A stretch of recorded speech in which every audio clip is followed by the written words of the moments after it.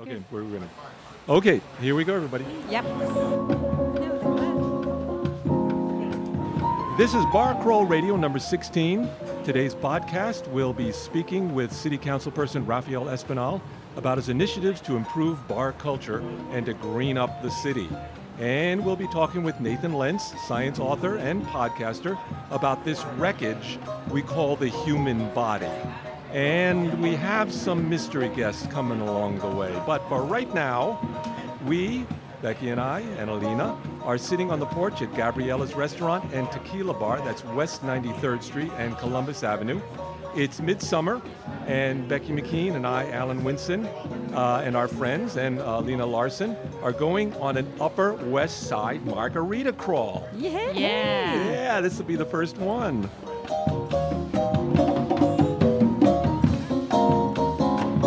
Yes, a real bar crawl. This is the first for Bar Crawl Radio. For our first 16 programs, we settled down at a favorite bar for an hour of conversation with interesting people. But today, we are going to 3 bars for conversations with several interesting people.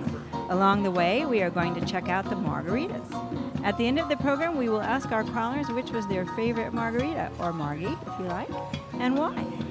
Maybe announce the best margarita on the Upper West Side. Yeah, got to be careful. We don't want to make any enemies. No, not with bars.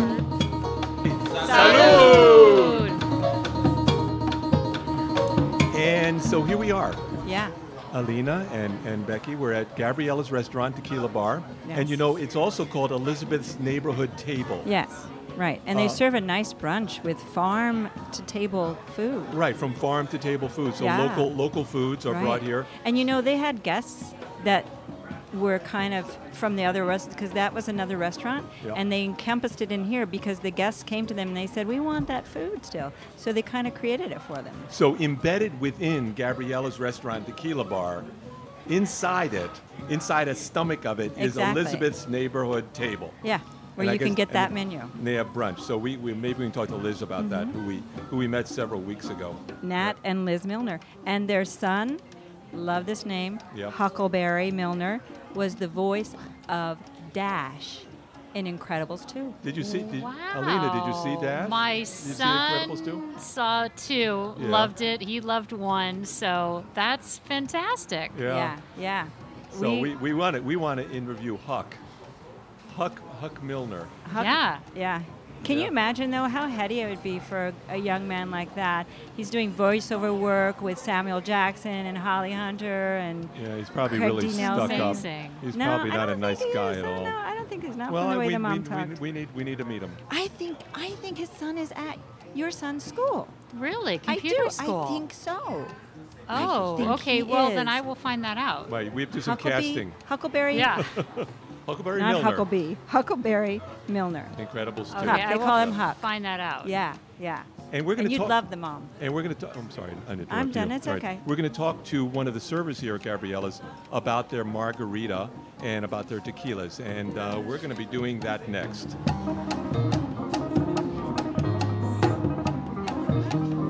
And we're finishing up our first margarita and already feeling a little tipsy. But first, before we talk to Rafael Espinal, we wanted to talk a little bit to someone, an official here at Gabriella's, who knows all about the tequilas. Thank you. And knows all about the margaritas, and find out what's going on there. So we are talking now to Gustavo, who is a server here Yes. at Gabriella's Restaurant and Tequila Bar. So welcome. Thank you. Thank you very much. Tell us about your the margarita. What makes the Gabriella's margarita The unique house. on the Upper West Side? Okay. First of all, we use a very good quality tequila. It's 100% blue agave Weber. So we use fresh ingredients like a fresh lime juice, triple sec, and our tequila. When I'm saying about our tequila, we have our own tequila that we produce in Guadalajara, Mexico. Gabriella's produces its own tequila. Yes, it's Gabriela Single Barrel. Oh my gosh. Gabriela Single Barrel. It's just a couple restaurants. Not too many restaurants has their own tequila. So we produce in the barrels that you can see outside. We produce like 3 or 4 barrels every 5 or 6 years. So we have the Gabriela Single Barrel. We have like traditional Mexican bottle with ceramica. It's handmade. we work with Casanoble tequila. Casanoble tequila is a very good quality tequila. Okay. So what is so about our experience in good margaritas in Gabrielas? We use everything fresh. We don't use any sour mix or anything like that. Right.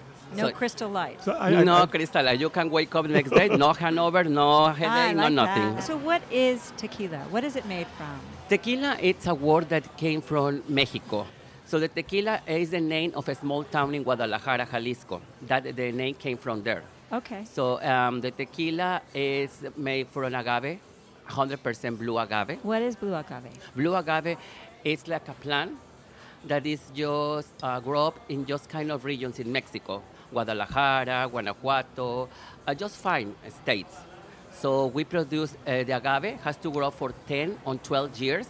Oh. So it has to be the fields has to be with agave. We grow up 10 years. After that, after 10 years, we cut the leaves and we leave the piña that we use to make the tequila. It's a big process. It's going to take too long to tell you, but you have a big process. Okay. And what is this?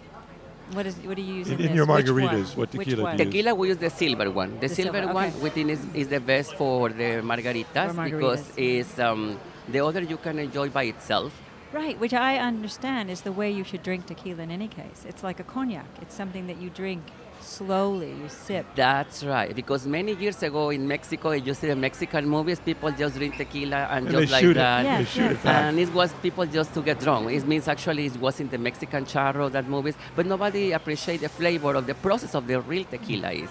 So now, in many years ago, people is famous because the tequila has to be taste. It has to be a smell. You have to put in your palate and taste all the flavors. Because imagine you take a shot that it has to be in the barrel for 2 years and you drink like that, and Right. after you kill with another thing, no. That's kind of rude. Give it a chance, man. let it do what it's supposed to do. Alan, the Right. manager dropped off. Yeah, the a manager little- just dropped another up the taste treat here. The Do you know frozen. what this is? Yes, that's margarita frozen. Frozen, It's lime. okay. It's, So we want to That's it. taste this. Okay. it's very. Oh, salud. Salud, that we Salud. call in Mexico salud. Salud. Oh, Oh, that's nice. So refreshing. It's refreshing for day. this summer. this is this is not traditional margarita when it's frozen, right? People they call because people they say the traditional margarita is on the rocks, but we made like a straight up. It means no ice, or we made like a frozen. So we have 3 different ways of margarita. Right. Thank you very much, Gustavo, for No, giving us thank all you for information. giving We the understand that at opportunity. Gabriella's you do have a tasting of tequilas, and if Yes. you ask for it, you can learn how to taste tequilas. You can learn. We have made a taste. So you have to ask for that about the tasting, and so you can enjoy it, and you can try a little bit of each tequila. Of each of your really good tequilas here at Gabriella's. Really, Thank you. really. Thank you again. so and much. one more, salud. Salud. To I have everyone. it. Salud with my name. Right. Enjoy. Thanks for inviting me here. And this is Bar Crawl Radio. We're coming in from Gabriella's Tequila Bar and Restaurant here in the Upper West Side, 93rd Street and Columbus.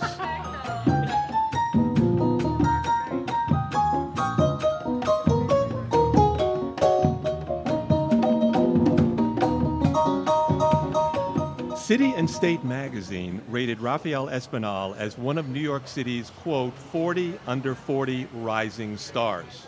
I guess he heard that before. As District 37 councilperson, he oversees Bushwick, Brownsville, Cypress Hills, and East New York. And he joined the city council in 2013 when he was still a teenager. Did Honey, you know that? What? he was 29. 29, okay, that's close enough to teenagehood. Born in Bedford-Stuyvesant to Dominican working-class parents and also union members who were also immigrants to the United States. While on the city council, Mr. Espinal has been pivotal in repealing New York City's antiquated cabaret laws and in creating New York City's Office of Nightlife, charged with preserving New York City's iconic cultural scene. Councilperson Espinal is now pushing for green and sustainable solutions in our city. So there's a lot to talk about. But first, welcome, Rafael. Thank you for having me. It's a pleasure being back. Oh, it's so great to be back. And we had you before, about maybe 3 months ago, 4 months ago. And we were talking then, at that time, you had just been pushed through this cabaret law and getting it banned so that we can now dance at Gabriella's if I've we seen wanted to. tons of people just spontaneously dancing in joy. That's Yeah. great. So I want to ask you a question. Sure. How's the margarita? The margarita is great. It's actually really pretty It tasty. is good. All right, give Right. us a little description of why it's good. What do you think? Because we're going on a crawl now. And It's we're not gonna, too sour. Yeah. Not It's not too sour. sweet. Uh-huh. I think all the flavors are balanced. Do you taste the tequila? I can taste a little bit of tequila, A little just bit. enough to taste how good it is. Okay. Mm-hmm. All right. So do you have any good Mexican restaurants in your district? We do, actually. We have a bustling Mexican scene that has been moving into Bushwick over the past 10 years. So you do have a lot of small, hole-in-the-wall, mom-and-pop Mexican restaurants. But then you also have the larger restaurants where you can go in and go with your family and order a margarita. Right. The next restaurant we're going to, Casa Mexicana, is smaller than this. Gabriella's is quite. This is a big place. It's almost an Yeah. institution on the Upper West Side It here on is. 93rd Street. Yeah, it's Yeah. pretty great. It's Yeah, pretty it's- impressive, actually. Yeah, and they get really wild and crazy here soon on the weekends. So let's move on to some serious stuff here. And that is banning plastic straws. Yes. I mean, it seems kind of like nothing, but notice that in all I of our know. drinks, I'm not using them, except though. except for yours. I forgot to ask. Did you ask them to not give you a plastic straw? So I am guilty of forgetting to ask Yeah. not to give me a straw. So if you look You besides do my have a drink, straw. Yeah. Take There a is a picture straw of Raphael's at straw. the No, table. don't. Don't ruin my image. Yeah, But it's please. just a reminder. It just hurts. It hurts a little bit when you forget to do that. Of when you course, forget to ask. of course. But that's okay because it was made and it was going to go in someone's drink. So what you're doing though is starting a movement so that eventually it won't be made. Right. So we're looking to reduce the amount of straws that are being used here in New York City, but also across the country. There are 500 million straws estimated to be used every single day. So a lot of those straws do end up in our waterways and into our oceans, in which in turn, a lot of our sea life ends up eating the straw, or as we saw this viral video that went out recently of a turtle Yeah. with a straw up we its saw nose. that video. Yeah. it's hard to watch. I started watching it again. I couldn't watch it. And It's really sad. I could not watch it's it. crazy. I can't watch it. I mean, Yeah. people ask me why don't we recycle straws, but the problem is that when this goes into a recycling station, the machines there can't pick up the straws or don't recognize it as a straw in the Oh. turn So they belt. pick up other plastic pieces. but it's so small that And they it can't also read may not be the of a straws. high enough grade that makes it a plastic that can be recycled. The problem with plastics is that there's 3 levels of grades of plastic that's recycled. The first level, and people won't buy the 3rd level. People will, and so it ends up going into landfills or into the ocean. Yeah. Anyway, eventually plastic is going to make its way to the ocean as long as it's made. That's my tirade. yeah, there we go. So we go. the mayor is supporting you on this. Yeah, 100%. Actually, 24 hours after I introduced the bill, he went publicly and said that the straw has seen its final days. So what was the inspiration that led you to doing this? I mean, no one on the city council was doing that. You decided to pull the straw. Yeah, I mean, I think plastic pollution is a huge problem, not only here in New York, but across the globe. And the plastic straw was actually recently banned in Seattle. And when I saw that happen, I thought that why not New York, the largest city in the country, Exactly. lead on this conversation? And, I think it's important for also New Yorkers to understand that the reason we're targeting the straw as well is because it's a simple switch we can all make as consumers and also for businesses to phase out without actually disturbing your quality of life on a day-to-day basis. And this will Yeah. also raise awareness. Once you get rid of the straw, people think start that's thinking the about their most important lids, thing, they start thinking is- about their cups, they Right, start thinking right, about the right. bags. And Right. So one thing will kind of lead to the other. So because if you actually put together how much plastic is in a straw and those 500 million, it probably is not a great percentage in comparison to all else. But it's it just- does raise awareness. It's the does. beginning. It's the beginning. And also, too, though, I heard that there was an issue with certain people that are handicapped. They need the straw in order to drink. in order to Right. drink. This was brought up on the Brian Lair show Right. yesterday, yes. in fact. Yes. and that it might be embarrassing that they might have to ask for a straw. Yeah, so the way my bill is currently written requires for restaurants to have plastic straws on site in the event that a handicapped person needs a plastic straw to drink their drink. But there are concerns that they don't want to have to feel as if they're this special group that's being singled out because of the need of the straw. So what Yeah, they're what's your answer to that? So we're having that conversation. We're trying to figure it Yeah. out. I am trying to pitch to them that there are compostable straws that exist, and they act just the same as plastic. So they're in the process of Yeah, seeing. paper straws. Paper straws are difficult for them because Ah. a lot of folks do end up chewing on the straw when they sip on it. I'm trying to pitch the compostable straw angle. But if not, and we can't find a solution, then I think the next big move is to only provide plastic straws on request. And the thing about it is too is that for that community, there are already accommodations created for them. There's special restrooms. There's ramps for them. So I would think that. I mean, I'm not someone who's in that group, so I shouldn't really talk for those people, but. Just that there's already accommodations and that they shouldn't feel any different at all. I think that this is also important to note that there are no laws in the federal, states, or local level that pertain to plastic straws being available to the disability community. So I feel that any law we pass that recognizes the community and recognizes the fact that they might need a straw is a win for the community Yes, as a whole. absolutely. Not only here, but across the country. I've That's a also good heard point. that straws can be, there's reusable straws. So you can actually carry a straw with you. There's ways of cleaning it.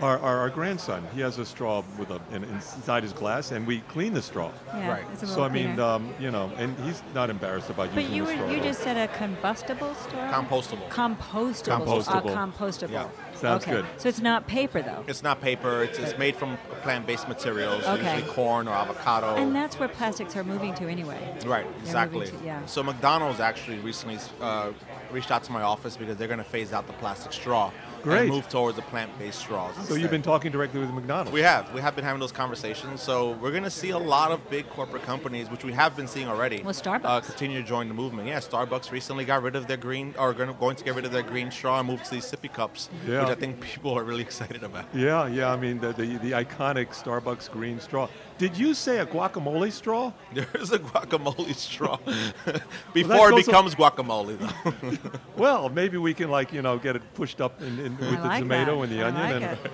and wow, Alan loves guacamole. Guacamole straw. Me too. All right.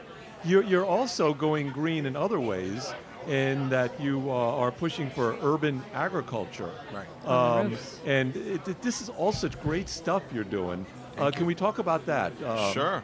Council Member Espinal. I mean, I think it's important for us to start thinking about how our cities can become more sustainable, right? We're talking about the effects of climate change. We have a federal government that's currently rolling back all of these EPA standards. Yep. And what can cities do in order to push back against that, but also to be leaders around the conversation? We can't just think that the federal government is going to solve all our problems. Our problems are solved right here at home. Yep. It's Locally. All, it's all about Locally. the local. Exactly. Act local, think global, and that's what I've been doing since Trump took office, to be honest, and where a lot of these ideas Act are coming local, from. think Think global. global. Yeah. It's great. Right. Yeah. So I have a bill that will require every single rooftop in the city to go green. So instead of having those black tar rooftops that we're used to that are about 120 degrees when we're up there, I would like for my legislation to push developers to start implementing green roofs, which have shown to lower temperature by over 20 degrees. Also be a space where people can grow fruits and vegetables. We see this in Brooklyn. There's a great group called Brooklyn Grange that every year harvests fruits and vegetables and sells them locally. So And harvest is from the roof? from the roof. You can buy it over in Brooklyn. So if you want to make that trek out to the other side, you should. And I assure you, you'll have the freshest fruits and vegetables you can have made right here in our city. Technically, how difficult is that to create a green roof? It's not difficult because the people who are able to do the work exist already, and they've been doing this work across the globe. Toronto already has legislation that has passed that requires green roofs in their city. San Francisco passed a similar ordinance. Denver as well. So we're kind of behind in the conversation, and I think that being the concrete jungle, we should look at how we could become like the next green oasis. That's okay as long as we get on board.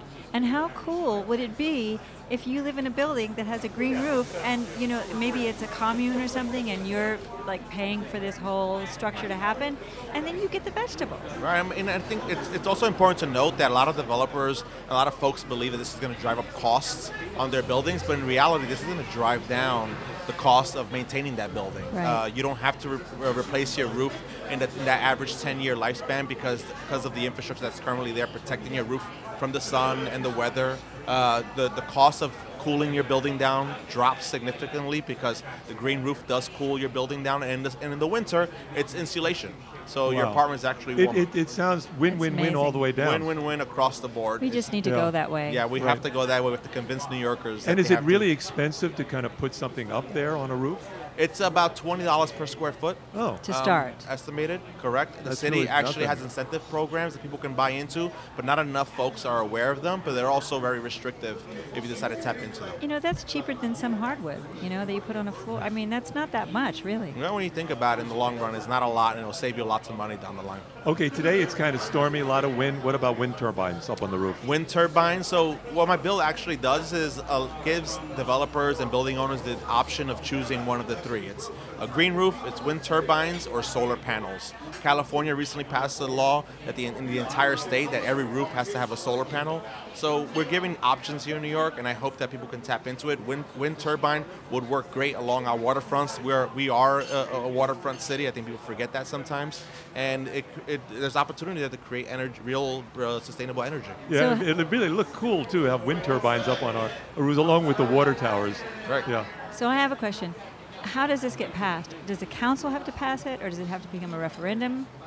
The city council has to pass it, and the way New Yorkers can get involved by calling their local city council member and telling them to sign on to my bill and create awareness around the issue. So is Helen Rosenthal on board? I haven't spoken to her yet, but Yeah. she has been a great ally and great partner Well, on a lot of these issues. tell her that Bar Crawl Radio supports everything that Rafael Supports it. Espinal is doing. Absolutely, Right. absolutely. This is Bar Crawl Radio. We're at Gabriella's Tequila Bar and Restaurant. We're on a bar crawl, everybody, and we're talking to Councilperson Rafael Espinal from District 37. And I have a question. So how do you think the Democrats are going to do in the fall elections? I don't know if everyone read Donald Trump's tweet recently where he's claiming that Russia is going to help the Democrats win the elections this midterm. I think that in itself is a signal that they're worried about how they're going to perform, and Oh, so, Democrats are actually okay. going to win a lot of the seats. That'd be nice. Okay. Yeah. You had stopped the cabaret laws. Has anything gone on with that? Has there been any pushback on that?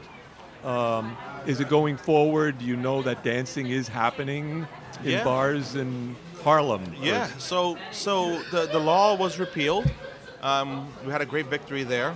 A lot of the cultural spaces and the nightlife community and dance community are very excited about this new era in New York City, and I believe there's a lot more dancing going on across the 5 boroughs. There's still some issues we have to overcome. Zoning plays a big role because now in order to open a nightclub, you have to be in certain zones in the city. Right. But I do believe that enforcement has dropped. More people feel comfortable to get up and wag their tails in the Mexican restaurants across the city. There you and go. It's a great time, I think, to be a New Yorker. We are going into a governor's race, and the primary is coming up soon. And it seems to be a race between Cynthia Nixon and Governor Cuomo. I'm not asking you for who you're supporting. Thank you. I realize that you probably wouldn't answer anyway. But if we talked about Cynthia Nixon, I have two questions. One, does she have a chance in heck to winning the primary? I think that we are in we're in very different times when it comes to politics and how our elections are run, and the amount of turnout we're seeing from communities that usually don't come out and vote. So I think anything is possible. No one thought that Even at this point, anything is possible. anything is possible. Oh, I agree. No one thought that Joe Crowley, the congressman, was going to lose to a 28-year-old newcomer. So that in There you go. itself shows that there are people who have never voted before, who are mobilized, who are inspired by the recent election of Donald Trump to come out and change their local governments. Right. So Right. anything is possible, and not only here in New York City, but it's an entire state. And when you look at the numbers, upstate New York came out very strongly in favor of Bernie Sanders. So Cynthia Nixon could tap into that same lecture and get people out to come out. Right, support and I know her. our co-producer Lena Larson is going to a fundraiser as soon as we're done with this For this Cynthia recording Nixon, for yes, Cynthia Nixon. yes. You're not supporting her, but are there any of her platforms that you would stand behind? Well, I was a big Bernie Sanders supporter, so I do believe in the whole conversation of battling income inequality and finding ways where our city, state, and federal governments can provide a better opportunities for everyone in this country. So I do stand behind a lot of what she's talking about. Anything particular? Legalizing marijuana. So I All think right, it's a all right, great there you go. start. There you go. Oh my conversation gosh, to we're so have. behind the ball we on are that one. we are behind the ball on that one. Yeah, it seems like we're moving forward in that. I mean, Cuomo is kind of on board with that, isn't he? Yeah, he's kind of on board, but it's been a slow transition, a slow move towards it. I think that there has been a lot of fear and anxiety of what this might bring to our city, but honestly, this has been happening across our country for many years. There's no studies showing that this is going to devastate our local cities and local communities. So this is a win-win for everyone, especially communities of color like the ones I represent. Who've been criminalized and penalized because Yes, of exactly. this silly thing called Crazy. marijuana. Right, Crazy. exactly. I think it's time that we turn the page of that chapter. Prohibition was at one time a thing in the 20s. Exactly. Let's look at marijuana as the same way. Yeah, There's a the lot of marijuana correlations. prohibition's been going on for a long, long time. I asked you this this is my last question. The last time you were here, do you have any further political, desires as you move forward? You're on your Ambitions. city council. I think you were state assembly. Because we early want to work on. on your campaign. I'm 34 years old. This is my last term in the city council, and I would love to continue representing people here in New York City. At what level? Citywide. Citywide. Citywide. So all the upper Borough west sides, west side president. folks Okay, can come out okay. and vote. All right. Rafael Espinal. well, Rafael Barcrow Radio Espinal. will endorse you. We you. endorse Wow, I right appreciate now that. Rafael Espinal. Amazing. Absolutely. Right. Thank you. So thank you, Rafael. Thank you, City Council Person of the 37th District in Brooklyn. It's always fun to talk to you. Thanks for having me and wishing everyone a happy Tequila Day. Very That's right. nice. Today is Tequila Day. Yeah. Because we have to finish our margaritas I here know. before we move off You're behind. to Casa Mexicana. Salud. Thank you, Rafael Espinal, City Council Person of the 37th District in Brooklyn. It's always fun to talk with you. And thank you to Gabriella's owners, Liz and Nat, for hosting us. This is a great Upper West Side Mexican restaurant and bar. Amazing selection of tequilas. Rafael Espinal, you are invited to join Alan and Alina and me and the rest of BCR Margarita Crawlers as we head uptown to a small Mexican bar and restaurant, Casa Mexicana. Oh, Casa Mexicana on Casa. 103rd Street and Amsterdam Avenue. We will be talking with scientist and podcaster Nathan Lentz. He recently published a book, Human Errors. It is both entertaining and disturbing. Yes. Alan, What? did you know that you are mostly worthless garbage? Oh, come on, babe. Let's not get personal here, okay? It is personal. Oh, God. And here Here we we go. go.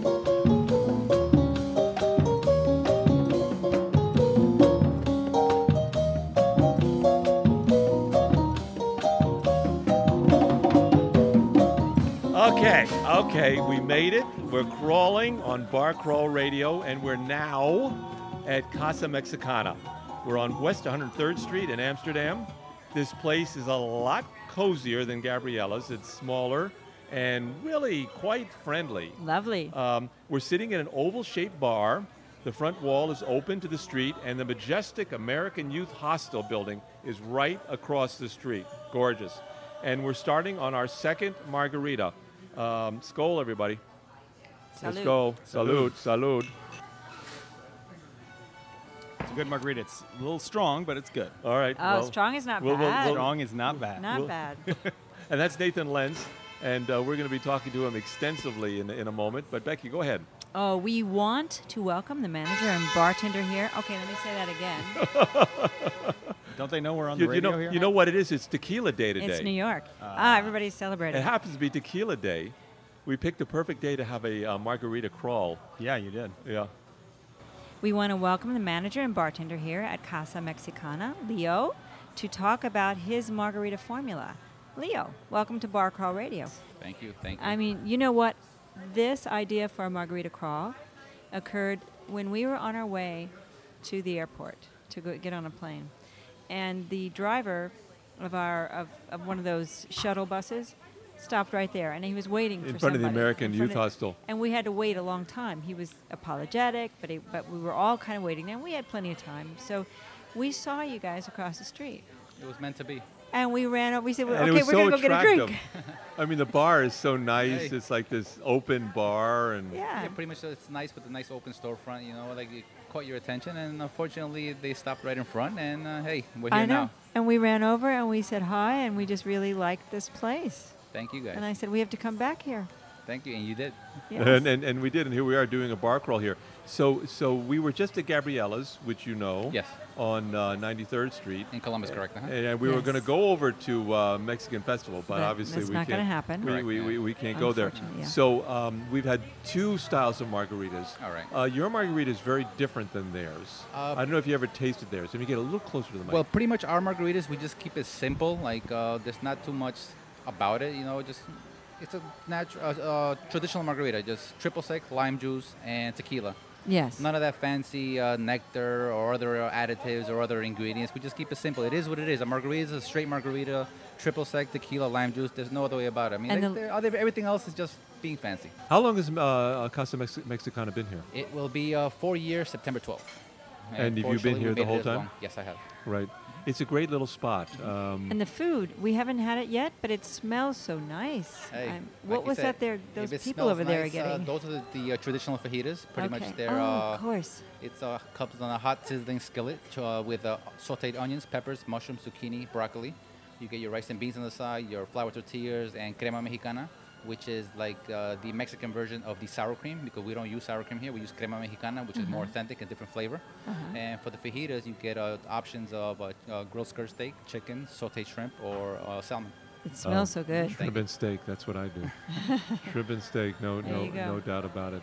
That's it. Great. Land and sea, right? Right. So Exactly. is it fun working here? It seems like it'd be Yes, it is. great, especially in It's the great. summer. Pretty much like yes, like it becomes repetitive after a while. But to be honest, I like the whole mingling and socializing with different customers, and especially being right across the street from the youth hostel, we get different people from all over the world. Oh, I bet All you over do. the world is So right. It's a lot of yeah. diversity here. Yeah. Oh, that's nice. On top of our regular customers, our normal customers coming in like on a regular basis or a couple times a week, I have regulars who come here about 3-4 times a week. Right. You know, Well, just- we've been here a few times.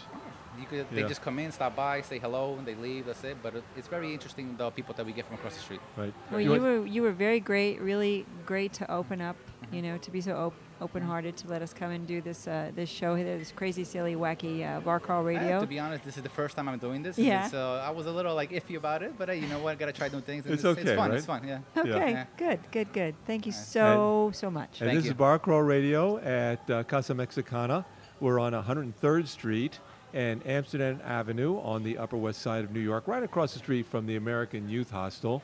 And we're speaking here with Leo, the manager of the restaurant. Thank you very much for inviting us in. Your margaritas are delicious. Yeah, you guys gotta come and try them. So hope to see you guys here soon for dinner. Oh, you and I will. hope your listeners come Oh, by we're also. already planning You a will. birthday party. All right. Thank you guys. Thank you, Leo. Now, let me introduce Dr. Nathan Lentz, an expert on the broken shards of the human physique. Dr. Lentz is a professor of biology at John Jay College and the author of Not So Different, Finding Human Nature in Animals. He has appeared as a scientific expert on a range of national media, including Today, NPR, Access Hollywood, 48 Hours, Al Jazeera America, and he has just written a new book, which we're going to talk about tonight. Welcome, Nathan, to Bar Crawl Radio. It's my pleasure. First question, what do you think of that margarita? I think it's a great margarita. As I said, it's a little strong, but that's the way I like them. So somebody got the memo. Yeah, good margarita, good solid margarita. Okay. Yeah, right. it's good. It's very refreshing. It's very refresh. That's Lots what's of great ice. about a margarita. Lots of yeah. ice on a day like today. You I need it. appreciate that. Okay, 2 points before we get started. Mm-hmm. First, we are not scientists. Mhm. So when we were developing the questions, Mhm. they're coming from non-scientists. That's great. That's my audience for this Okay. book. Yeah. Oh, good. Very Good. much. Okay. Mhm. Well, and it read that way. It was very, very approachable, very easy to follow and understand. Thank you. I mean, I had to maybe read some phrases, some Uh-huh. paragraphs or sentences a couple times. That's all. That's all. Just to. I just a think we couple- should mention that Nathan also does a podcast. Right, and I He's listen not to only all a those scientist podcasts. and a professor, but a podcast called The World of Humans. Thank you. And Yes, you can find it on iTunes, and we also are broadcasting it on Upper West Side Radio. We yeah, are. I'm so glad to hear that because, as I was saying before, I lived for a few years on the Upper West Side. It's my favorite neighborhood in New York, still is. Yeah, it's nice. We have to say, we're so happy it ended up that we got to live here. Yeah. But I have to tell you a secret. Mm-hmm. So your book was really very approachable. Good job. So I listened to a lot of your podcasts, and they're pretty much, I can follow them, okay. But there was one on the DNA. Mm-hmm.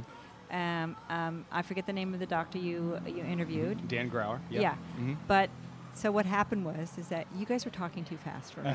It was just really too fast. So you know what I did? You know how you can change the speed? And I kind of did it accidentally. To halftime? I did. Oh, that's And funny. it was very funny. You should listen to yourself have speed because you all sounded totally drunk. When I I- sounded drunk. Yeah, that's Yes. what I'm imagining. But When I you're- edit you're this, I'm really going to put it smart, in. though. It's really funny. Oh, that's great. I'm going to have to go home and try that. You have to listen to You it. ever- I always hear- wondered how I sound drunk. You ever I hear guess. drunk history? Yeah. No, I have watched Drunk History. It sounds yeah. like Well- drunk history. But you're actually much more intelligent than the people in drunk history. But even and especially when someone's laughing, it's like, I can't even. right. I can't, Hello and welcome to This World of Humans. I'm your host, Nathan Lenz. Your producer is Sam Anderson. And today we're going to talk about our genomes. Sam, I'm sure you know what a genome is. Yeah, it's something to do with our DNA. That's right. It's the full complement of DNA inside I'll have each to, one of our suggest that to my cells. listeners But- if they're having a hard time following. it'll To be, try it and it'll have be slow it down. entertaining and it will work because when you slowed down, I grasped it. Well, you're not the first person to say that I speak too fast. Even after 20 years of teaching, I sometimes am told that I speak too fast. The problem is we get excited. Scientists get very excited about our work, Yeah, about other people's work, and And you the understand it. implications, and especially I'm very particularly interested in that topic, junk DNA, and I've written a chapter about it in my own book. Yeah. So yeah, we get away with ourselves a little bit and get carried away, and we're talking about exciting things like DNA. Well, and the other point, I said there was 2 points. The other point, besides the fact that we're just not scientists, is that your book was great. We really enjoyed it. Thanks. And it's just a lot of stuff. A lot of so stuff, we had yeah. to focus. Mhm. So we are focusing on junk DNA. Sure, let's do it. Yeah, so that's what we're going to ask you about. So my first question, is it really true our DNA is just filled with crap? Yeah, and it's definitely true You're that not offended by my use of the word no, crap? no. In fact, so the term junk DNA was originally coined as an insult to the idea that it would be useless. And like so many other things that started off as an epithet and it's been reclaimed as a badge of honor, a lot of scientists aren't shying away from the word junk or crap or useless. It's or come pointless. around. And yeah, I mean, Obamacare was originally an insult, and then the Obama administration There- adopted it. there you The go. Big Bang, that term was used as an insult for the idea of cosmic inflation. Yeah. But now it's stuck. So junk DNA has, as a term, has come into its own. But one thing is for certain: there's a lot of DNA that does nothing but reproduce itself, and the molecules, of course, It's they kind don't of it's kind of like politicians. or human beings. well, in a sense, yes, because everything that propagates itself has an advantage over things that don't propagate themselves, right? So if you view the world as Even if you're as a place useless. of competition, yeah, especially if you're useless in some cases. And so our genomes are a little bit like that. It's like a microcosm of the world. And so some sequences that we're really good at reproducing themselves, even sometimes when they cost the host something, if they're so good at reproducing themselves, they will do that and they will take over the genome.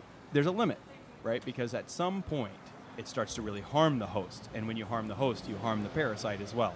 So it's a balance. But we have a great deal of junk DNA. Not the most of any species. There are some plants that have 100 times more than we do. Wow. Yeah, it's just, and That's amazing. plants seem to be especially tolerant of this useless DNA and duplicated DNA. They're chill. Yeah, I think, I'm not sure why, actually. I bet you but especially the agave plant is chill. the agave would But be I chilled. have a Back question. to the tequila. We're gonna pull you back. Well, that's the theme. The Yeah, theme that's the is theme. margaritas today. And What- Tequila Day. Okay, so I'm going to pull you back, and for our listeners too. We really do care about you. Yeah. We want to ask you. So, you say in your book that the genome has been mapped, and it's been mapped most recently much quicker. Mhm. What does that mean to say that the genome is mapped? Does that mean that there is? I want to ask you. I want to see if I'm right or wrong. Mhm. Does that mean that the scientists have been able to identify the function of each part of the genome, or are they just identifying the nucleotides? The latter, for sure. Okay. Yeah, so we have the code in the sense of the order of nucleotides A, T, C, G, G, G, Okay, C, so they G, figured T, that G. out. They've done that since the early 2000s. It's like hieroglyphics. And they're starting to appreciate the differences from person to person. But in terms of ascribing function to all the little bits and pieces, we're really still at the beginning. We're still at the beginning. So first of all, only about 3%, not 30, 3% of the genome actually has genes in it. Right. And we haven't mapped all those out in terms of what they do. So let alone the other 97%. Now, Okay. Now there's But some some of argument. them. Some of it, yes. So a lot of the genes we know what they do, and a lot of the non-gene DNA we know a little bit about what it does. It certainly is regulatory. But actually, let's. This is best if we put this to scale. So let's consider one gene. Okay. There's actually, even in the gene itself, only a small portion of the A's and T's and C's and G's are actually information. The rest of it is instructions to the cell on how to use that information. Oh. So if you imagine you get a entertainment center from IKEA and you have the instructions, right? But in addition to the actual pages with the drawings, there's all this back material and front material that most people just skip right through, right? And there's All the small print. yeah, there's Yeah. warnings. There's make sure you do this first. Okay, There's okay, if you okay. have wood studs, there's all this little stuff that most people ignore. Well, that's how genes are too. There's all this stuff that's not really the juicy part of how to code for a protein, but actually instructions, fine print for how the cell should use that and when the cell should use that information. And that's a lot harder to understand for us because we're just learning how the cell, we're just learning the language of the cell, let alone understanding all the messages. I mean, I think it's amazing that they even understand that much. Yeah, it's very slow, painstaking work. I mean, I've been looking at DNA sequences since the 1990s. Excuse me, about 1997 was the first time I looked at a gene. Like, So what are you letter by drinking when letter. you're like looking at the gene letter to letter? Is it wine? Is it red wine? No, white no, wine? It is definitely not alcohol because you don't need any help glossing over your eyes when you're looking at A's and T's and C's and G's. It's usually coffee. Coffee is I think, the gasoline of The science. drug It of sounds choice. like it's like looking at computer code. It's a lot like looking at computer code. Isn't that And amazing? It is, and The parallel? you get yeah, exactly. Because on their own they mean nothing. They have to be in a context. They have to be read by somebody that understands that context. So it's very much like computer code. I just had an epiphany. Let's hear it. I have been uh-oh. taught in This could be terms good. of coding Especially with the tequila. that the coding is telling the computer what to do, and it's been referred to as like a dog, like giving instructions to a dog. Mm-hmm. So the coding is giving instructions to the human dog. Yes, in a sense. But also, one thing you have to remember is that there's not one kind of human cell, right? You have a brain cell, an eyeball cell, a lip cell, a Bone big toe cell. cells, Yeah. yeah. And so a lot of the instructions that we require for our genes are just telling it which cell and when to use that information. And that's the part that's a lot harder for us to figure out. That really is, it really has to be figured out gene by gene. There's no quick way to do this. Wow. So it's easier to tell what the gene does than how it does. Yes, exactly right. So, because, I mean, you could do very crude experiments in other species, not in humans, but in fruit flies and other things like that, where you just simply remove a gene, see what's missing. See what happens. Yeah, and so you get some clue of how it functions. But that's just the tip of the iceberg in terms of how to understand what that gene does. All right, what blew my mind? Can I just throw in Yeah, here? go ahead. Is how Okay, there wait, goes wait, there wait. goes the Big garbage truck, truck. big truck. Yeah, wait. Okay. Is how evolution works, because evolution, Yeah. genes, mutations, they all work together. That's right. And over millions and millions of years, who said that? Millions of years. Carl Sagan. Billions. Carl Yeah. Sagan, Yeah. billions of Billions, years. yes. Yeah, he was great. That all the different possibilities, or many of the possibilities, I'm sure there's even more possibilities, kind of happen. Mm-hmm. Some of those possible combinations, the CGTAs, those combinations are useful, and some of them are not useful. Right. And so mutations mean change. We take the Yes. normal thing and we change it, Mm-hmm. and we can change it all kinds of ways. Mm-hmm. And some of those ways of changing it, they work, Mm-hmm. and then that individual goes on Has and a baby? gives the genes, gives the baby, Yeah. and that baby has the genes, and it works. Yeah. It keeps working, and therefore we get better. Or it doesn't work and it kills them. Right. That's a good summary of how mutations work. They're random. They occur, but they're occurring all the time in your body right now. If you listen real carefully, you can hear some mutations. You can happening. hear it I think I'm feeling it. Yeah. I'm feeling Especially it. as we're drinking this tequila. Right. The good news is The that tip of my nose that- is mutating right now. Well, but see, if that were to happen, you wouldn't pass it on, right? So only the mutations that happen Well, not at this in point. your I know, sperm right? and eggs actually matter. Yeah. If you get a mutation in your nose, you don't pass that Go on. for Only it, the sperm and mutation. the eggs. Only the sperm and the eggs. Go for it. So, especially with women who are born with all the eggs they're ever going to have, Yeah, these right. mutations are actually happening when you were in utero. Oh, really? Yeah. So you're born with all the Oh eggs my you're ever going to have. Women are, yeah. Men, we keep making the sperm. We're making good them. at that. We're good Yeah, at that. pretty whatever. mindless. La da da. But the point is, though, that yes, a lot of random lightning strikes are happening all the time. Most of them are bad. Actually, most of them are neutral. A fair number of them are bad. Occasionally, very rarely, a mutation happens that enhances the function of something, gives it a slightly better or new or different function. So what's an example of that? Well, so if you can imagine the first fish that started to say gulp air. All right, these are called lungfish. Uh-huh. They live in very shallow pools. Well, if they had Sarcogen. Oh, well, I knew it at one point. Never are mind. you an ichthyologist in training? I am a teacher, and Oh, I did okay. teach this. Sarcopterygiae or something like this? yeah, The Okay. Montessori teacher, yeah. Yeah. Well, anyway, the point is, though, that if they had a slight mutation that brought their fins under their body just a little bit more than outside their body, and remember, this is within the natural variation, then they could actually lift themselves up a little bit better, and each step, if you will, that they took would be more efficient, would be longer. They could actually travel from puddle to puddle and survive. Oh, Nathan, I get this. What an advantage they would have. Especially the male lungfish to getting to the female. If that was the challenge they were facing. But another challenge they could be facing is escaping a predator, finding new food, or just going to a different pool to spread. So a slight variation in where the fins were would then take over the lungfish population within a couple dozen generations because it had such an advantage. Another mutation makes the little lobes a little bit bigger, and so on and so forth. And if you keep going with this, pretty soon you have legs. So wait, so those environmental, those adaptations, mutations occur randomly and then take off Exactly. quickly? Yes. So, and you're very close to an important point I have to make when I'm teaching is that the environment doesn't create the mutations; it simply selects for them when they randomly happen. So, if you take When they humans- randomly happen and when they work.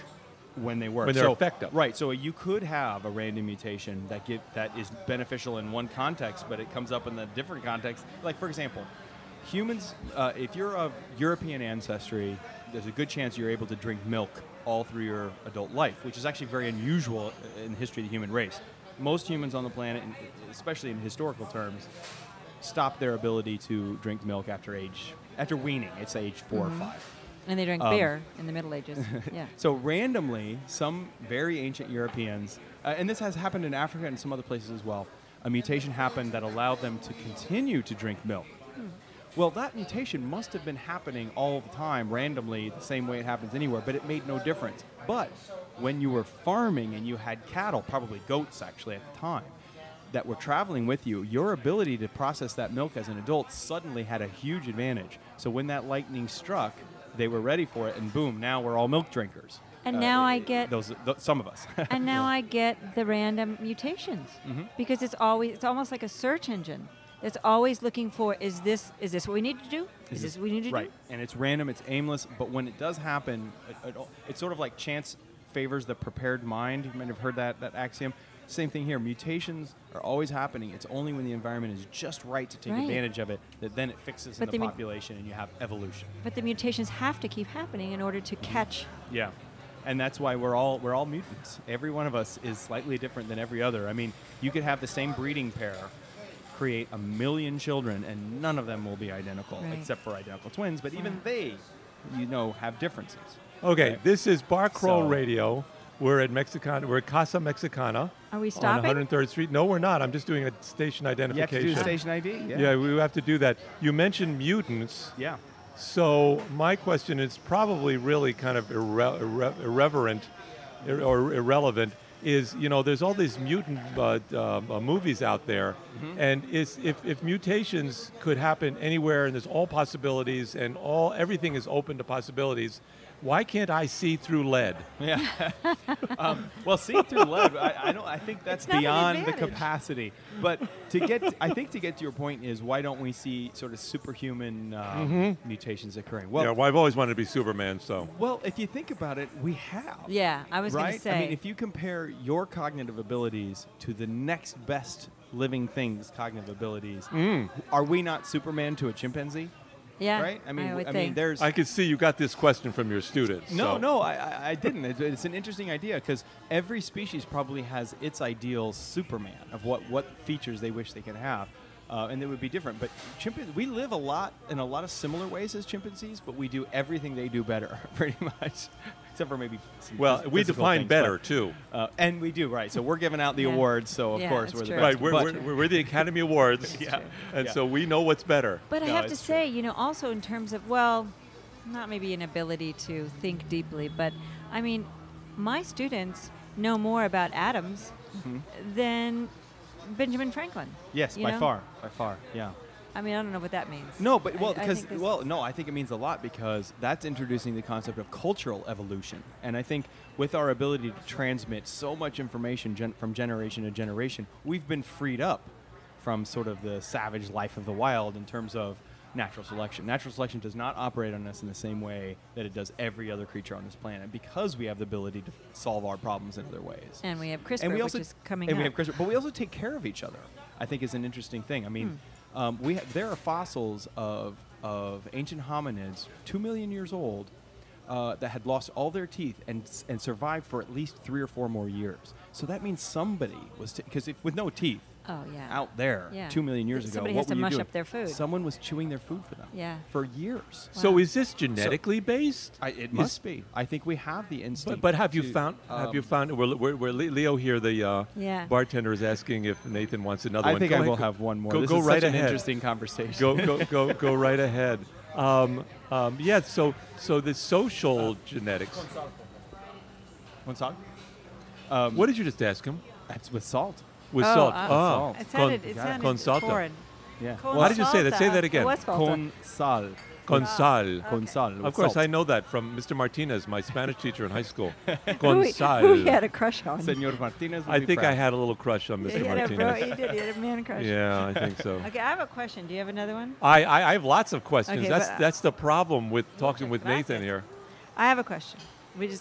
Alan's sister, who's with us, following us on this bar crawl, and Jared is following us. Yeah, Jared's here, and he's been feeding me with some guacamole and our chips. daughter Tuli, and our daughter Tuli and our son Harry are crawling with us. They just brought over some. You're making me some want to chips. crawl with you. When's the next one? I know. We're gonna. Well, just we're going to keep talk doing about the this. next one. We have a big story that's brewing Oh, great. So for our I- next bar crawl. Excellent. I have a question. So, is it possible that the scientists, in terms of the, this idea of the gibberish that is junk Yes. DNA, simply don't understand that, that maybe Yes. it does have a function? Maybe they just don't get it? So obviously that's a huge worry, and when I was writing the chapter, I'm like, am I going to look stupid in 10 years from now? So there's two things. That go on. Yeah. Yeah. No. I mean, that's a given. It is a given. Maybe if you keep drinking tequila. If you don't I go know. out on a limb a little bit, what fun? That's no fun. Yeah. So there's two things that we have to separate. One, the purely parasitic DNA, I think we're pretty safe to say it doesn't do anything.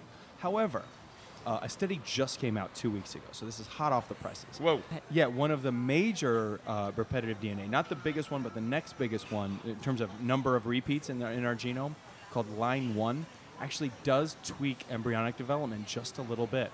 Now, and so without it, we wouldn't develop properly. Now, one thing to remember, though, is that this function of it came about later, sort of a happy accident, sort of we fell backwards into it. That's clear, because we know the origin of line 1, but to me that's even better. That's an even better story, Right. because our ability to make use of junk it is really the story here. So if it's Recycle. like a junkyard where we've resurrected these cars and sort of polished them up. And Because get them your running chapter again. basically kind of proposed that once it's junk, Yeah. and the possibility of junk becoming useful is so remote, So as remote. to be Yes. can't happen. This is what I meant about going out on a limb and then it's and out there and in then print for and then, millions to see. and then you yeah. fall off, right? Yeah, right. but you know what? Like I said, I'm happy to do it. I mean, the best is the worst outcome that we find new functions in our genome. I mean, that's a pretty good outcome. I'm okay with that. Right. Yeah. I'm okay because the alternative would be that we're even worse than we thought. So I'm okay. Let's No, talk about I think CRISPR. there has to be. Wait, but I have a question. okay. But let's definitely get to CRISPR. Let's not miss it. I have kind of a complaint about your book, really, actually. Complaints are welcome. Yeah. I don't understand how we could have the same number of genes as a microscopic roundworm. I mean, really. Well, no, we That's don't. We don't have the insulting. same number of genes as What do we as have a the same roundworm. number of what? We have the same How can we have the order same of anything? magnitude as a roundworm. Let's say that. So we have about 23,000 functional genes, something like that. Uh-huh. A nematode has, I'm reaching a little bit here, but 8 to 9,000, let's say. Okay. So we have more, but we have let's say we have 3 times more. Okay. But Well, we're have talking a way roundworm here. more than 3 times complexity than they have. Okay, Yeah, I was going Right. to say. So I we mean, do come a lot on. more with the genes that we we have. have. Oh, we use our genes better. Well, yes, and we use them more and differently. The other thing to remember is that there are plants that have way more genes than we have. There are animals that have way more genes than but we I have. believe that. I believe about the plants. Yeah. I mean, look at fungi with the mycelium under the ground and how they communicate with trees. There's something we They're don't know about very that. complicated, yes, and we're just beginning to understand that. Yeah, I think. I believe that about plants. We don't know plants. Sure, we know nematodes either, by the way. Oh, okay. Because the Well, simplest. isn't the our president simplest- a nematode? I think he aspires. That's as far as I'm going to go. I think he aspires to nematology. he aspires to mediocrity. But the nematodes are a great example because they've been a model organism for studying lots of things. So we've studied this little creature with 929 cells, I think it is. We know the fate of every one of its cells, and yet there's still huge unanswered questions about this tiny little thing that we've been studying for 70 years. Wow. Because, it's like layers in the onion. Every time we think we have it figured out, something like CRISPR gets discovered. All right, let's which- talk CRISPR. There you go. This technology is so new. It didn't even exist when I was doing a postdoc 14 years ago. Wow. It was never even in the realm of possibility. Quickly, what is CRISPR? So CRISPR is the ability to edit genome sequences at will. If Like you- editing code on a computer. Very much like that, where if you know the sequence, you can design a very simple cut and paste, where here's the sequence you want to remove, here's the sequence you want to add, and it uses the cell's own machinery to do it. So it was first discovered in bacteria, and the big surprise was that, wow, our cells can do this too. So we have the ability to make these swaps. And it's cheap, it's fast, it's easy. I mean, previous like gene therapy, things like that were like big and bulky and like And expensive. very expensive. This But- is now like falling off a log. I mean, it's very routine. But Amazing. Nathan, we were just talking a few minutes ago about the fact that scientists actually don't know what everything is doing. Is it And now- really now we're smart to playing go around in with and the say, code. I'm going to change something? Well, I don't think you're going to see many very aggressive proposals to change the human genome anytime soon. I think the first applications of this, Unless you're Vladimir Putin. well, so it's an interesting point because there are some countries that have very little restrictions on this, and U.S. pharmaceutical companies have operations in those companies for exactly that reason. Like, let's tool around and make our mistakes out here. Because we can't do it here, but we can do it there. Exactly. Wow. But I think the first applications of CRISPR that you're going to see are for what we call discrete genetic diseases that have one gene or even a single mutation. We know what's wrong with it. Really easy to fix. Cystic fibrosis, Okay. hemophilia A. HIV? No. So that would be That's different. too Yeah, complicated. Yeah, that's a virus. That's a virus. So, Oh, right, but right, but okay. but there might be susceptibility issues that we could, enhance. And nice thing about HIV, actually, when you think about it, is that it infects one cell. So anytime you have a single cell you're dealing with, that automatically simplifies the equation. Mm-hmm. But things like cystic fibrosis, hemophilia, S- Tay-Sachs sickle cell disease, anemia. sickle cell anemia, exactly. Things that have a single gene. Uh-huh. How about Those- Marfan? Marfan, yeah, and that's a dominant. I have Marfan. You have Marfan syndrome. Yeah. Okay. Yeah. Well, I mean, and that runs the range of like debilitating to relatively innocuous kind of conditions Right. that we could potentially cure with this. Now, if you want to make yourself taller, with CRISPR. That's a much harder problem, right? Okay. Because we don't even know all the genes involved in height, and we certainly don't know how to safely alter them. I mean, we might make you taller, but also give you a that's what's horrible kinda liver scary, disease yeah. or whatever. Or third eye. Yeah, exactly. So I think There's the mutant people are worried movies. about scenarios that won't happen anytime soon. But it's good to be But maybe in cautious. China. It's good to be cautious. It's good to be safe, I think. Yeah, I was going to ask you, like, what if CRISPR were, and in the far future, we're able to get rid of all the junk stuff that really we know doesn't do anything, and we kind of like got rid of it all? Would we Yeah. still be human? That's a good question. I mean, I think if experiments were done to remove large sections of the junk DNA, we'd finally have an answer to the question of what it does or doesn't do. There you go. So it's an interesting experiment. But who's gonna volunteer? Yeah, ethically, I mean, that's a problem. Is that you're responsible for whatever you create here. So, but in other species, I mean, mice have just as many. Just as much junk DNA as we have, so they'll do the So we experiments could do it with the mice. Yeah, and see what happens. See what happens. Like part of them going to become invisible. So that just Yeah, but the other thing you think about is that's what we know of junk DNA is it mostly doesn't cause problems. So I Yeah. don't think it'll be a big target for CRISPR right away. Also, CRISPR does small things, so I Okay. think it's more of these genetic diseases. Yeah, I'm That's what you're looking gonna see. way in But the even future. but things like eye color and sex determination. Well, things see, like all that. of that, yeah, all of that is leading me to this very, social question. I mean, like, so what if in the future you can cure dwarfism, or you can cure Down syndrome? Being stupid. Maybe, I mean, well, no, honey. Yeah. You're gonna have to take a back seat now. But I mean, should we? Well, I mean, so are we things suggesting like that these people don't have value? Right. So dwarfism is an interesting case because there are some forms of dwarfism where it really is just a single genetic allele or version that you could fix if you wanted to. I mean, I think if you speak to people in that community, they might not feel the same way that we do about that. About it. As mean, you I said, don't know, they of might not course, consider yeah. it a disability at all. Right. The deaf community, for example, this is their culture. This is who Exactly. they are. They're not interested in being fixed.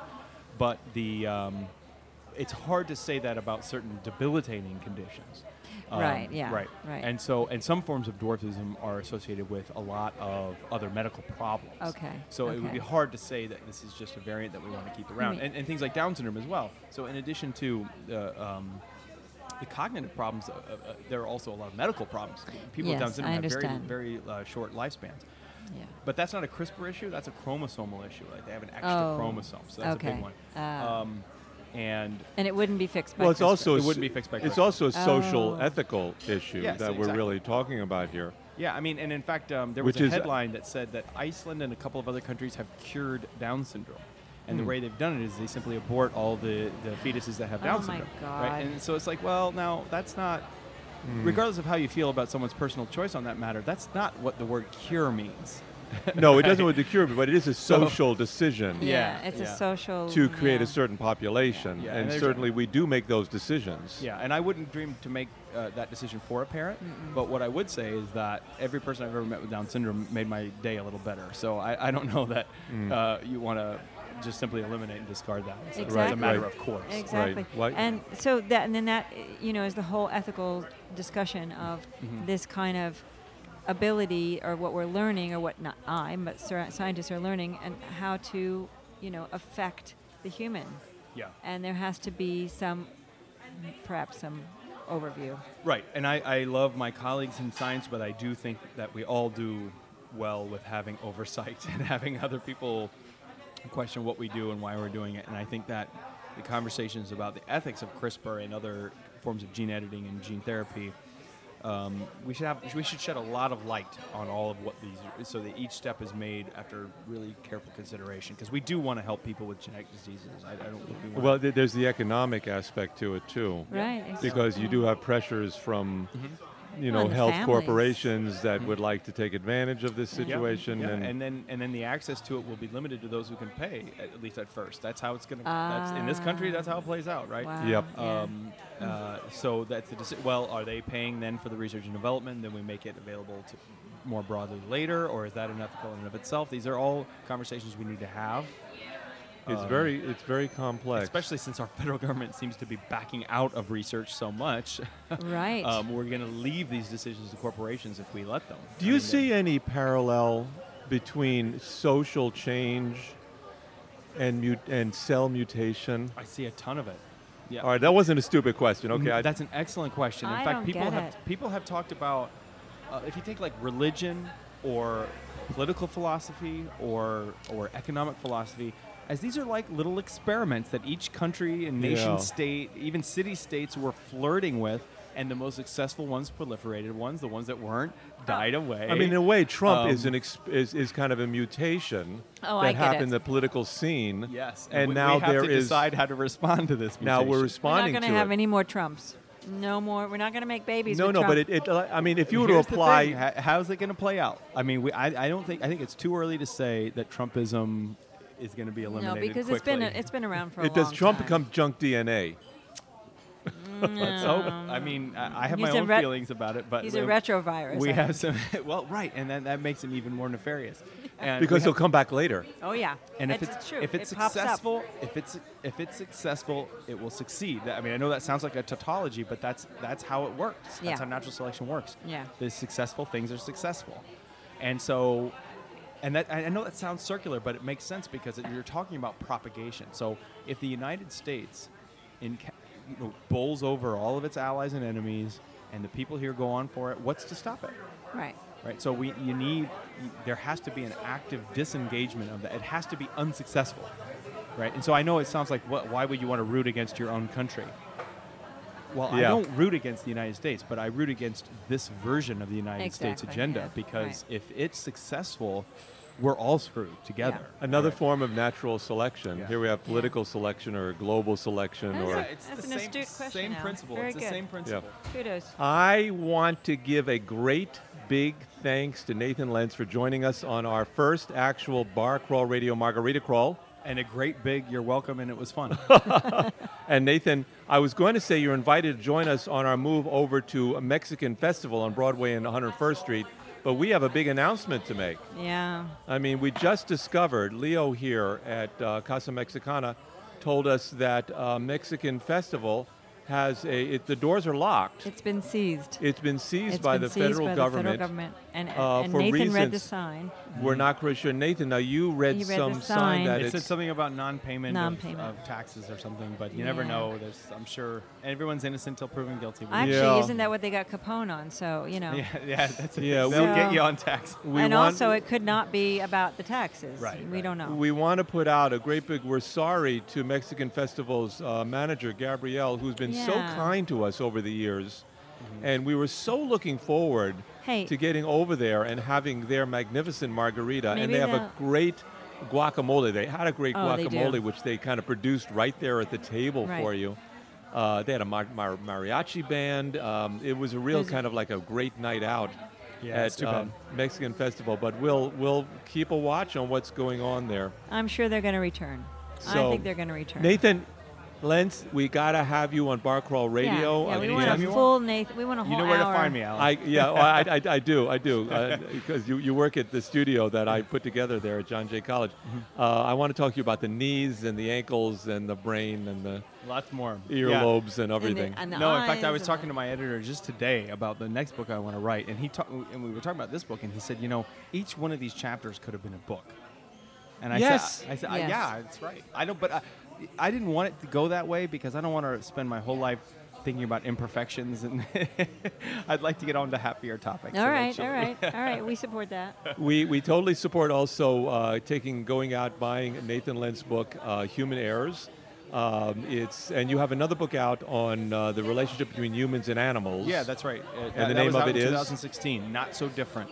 Not so different. Yeah. Go take a look and read those books. They're not Very only easy to read, interesting yeah. and entertaining, but they're horrifying. Well, In a way. I don't think we have anything to gain by not telling the truth. I've always said that. Well. It's Spoken best- just like a scientist. Yeah, it's best to know what truth is and reality is, and then you do your best to choose our path going forward. And in fact, that's how I end my book. I with ruminations about the future, because Oh. you know I have you something to say never about know that. where you are and where you're going until you appreciate your past, your history. Which- And so I think that our flaws and our imperfections really tell us a lot about our past, and hopefully inform our path to the future. That's my hope. Okay. Sounds like a great Which- final statement, but Wait, we have which another brings me to question. this. I have a concern. You talk about perpetual life, the healthy, the very healthy human. You understand the repercussion of this? Oh, no. I have no advocacy for immortality. Okay. No. Because It's the most anti-evolutionary concept. not the least of which is that we will no longer have sick days. That's true. I mean, think about it. We're all healthy. How do you call in How sick? do you How do you- call out sick? Your boss will never Well, buy it. No. Yeah, you're perfect. How can you be sick Yeah. Right. Get into work. I never thought about that as an added benefit of our of our imperfection. flaws? Yeah. No, but I mean, mortality is the ultimate flaw in a sense, but it's so evolutionary because any species who evolved towards immortality would have fixity. I mean, because once you're born, you've got the genes you're going to get. You can't really do much after that. So you're not very adaptable as a population if everybody has really long lifespans. The most adaptable creatures on the planet are the ones with the shortest lifespans. No, So I can evolution's see that. been pulling on both ends of that rope. So you and, just keep, I'm adapting. Yeah. Oh, I'm dead. Yeah. Yeah. So bacteria, generation time about 20 minutes. They outnumber us even on our own bodies. Yeah, that's true. That's very good. Nathan Lenz, thank you so much. Thank you guys. It was a lot of fun. We will talk again. After speaking with Nathan and Leo, we were scheduled to walk around the block to Mexican Festival on West 102nd Street and Broadway. But that bar had been seized by the federal government, we think due to taxes, and so our crawl ended at Casa Mexicana. Our next podcast recording will be on September 4th from 5 to 6 p.m. at Gephardt's Beer Culture Bar. We're home again. We will focus on immigration through the stories of people who lived the immigrant experience in these United States. We'll be talking with Joy, a teacher and mother living in Florida and an immigrant from the Philippines. It's time we reestablish the narrative of this country as one that is made up of immigrants, seeking better lives. We can start one story at a time. And subscribe to Bar Crawl Radio on iTunes and Stitcher, and listen to rebroadcasts of Bar Crawl Radio every night at UpperWestSideRadio.com at 9:30 p.m. And Becky and I are off to the Baja Peninsula for a little vacay, so if you must reach us, get over to California, then follow the coastline south all the way till you cannot go any further. You can find us at the bar at Hotel California. That's the Eagles Hotel California in Todos Santos. We will be the gringos drinking margaritas and downing fish tacos. Salud, baby. Have a great rest of the summer. And you know what? We'll see you, in September. All right, you ready? All right, so we're gonna get going. I brought a copy of the book. Do you need it or want it? No, we have it. We Okay, have it. we have it. We have a bunch of questions for you. All right. And we're not going to tell you what we're going to ask. So Oh, that's great. this is a, Well, this is a- yeah. this like, is a quick good twist. luck. Is this mine? Yeah. Once again, the straws. Oh, yeah, we're Yeah. going straw free. We Yeah, keep I forgetting forgot to to order say that. Without straws. I forgot to order Yeah. without straws. Yeah, Well, me too, we too. we'll bring that up. Okay, here we go.